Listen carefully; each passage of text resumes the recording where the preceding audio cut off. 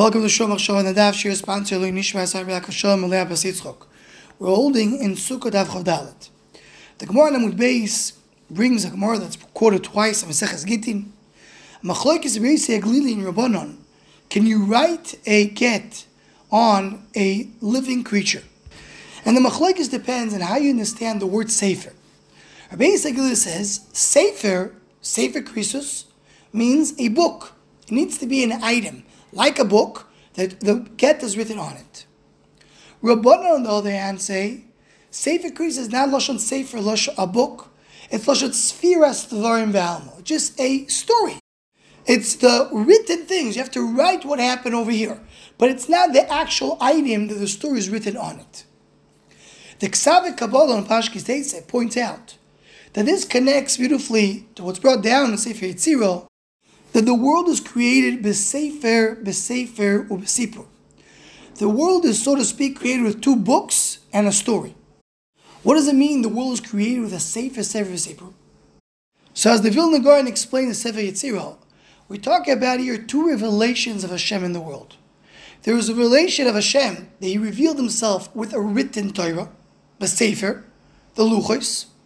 And there was a revelation of Hashem that He appeared with His voice, with His dibur. When the Torah was given to the world, you had the actual luchos that came down, and you had also HaKadosh Baruch Hu saying the diburs. It's two different revelations, a written word and a spoken word, which obviously connects to Torah Shebechtav and Torah Sheba'al Peh, two different revelations in the world. And as my Rebbe Moshe Shapiro Zatzal used to explain, that the idea is that when you have a written word, there's a disconnect between the one writing the Sefer and the one reading the Sefer. It's not happening together. One can write a Sefer a few hundred years before the one who reads the Sefer comes to read it. There's a disconnect over here.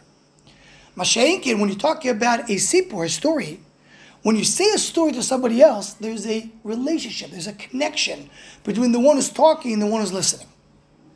That's why the Sefer Yetzirah says that the world was created b'sefer, or b'sipur. Two books and one story. Two books is because when you write a book, there's a disconnect. There's the book of the one who wrote it, and there's the book of the reader. It's, so to speak, a disconnect between the one who's writing and the one who's reading. Sipur is a relationship. It's one. The one who's giving and the one who's listening is coming together. And that's two different dimensions of revelation in the world, which I'm not going to go into right now.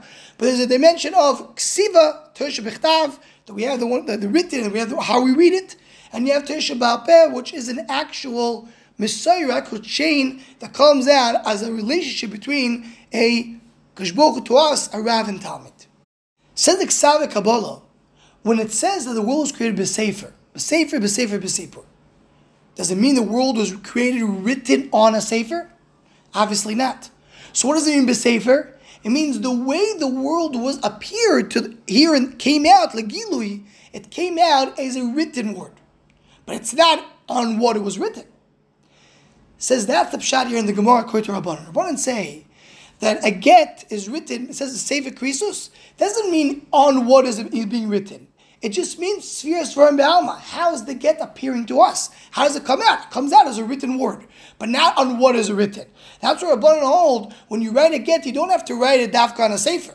Because when the Torah says Sefer Krisus, the same way by Sefer Yetzirah, sefer means not that it's written on a sefer, but the way the word is appearing to us. Also here, Sefer Krisus means the way the word appears to us, and not the object that the word is written on.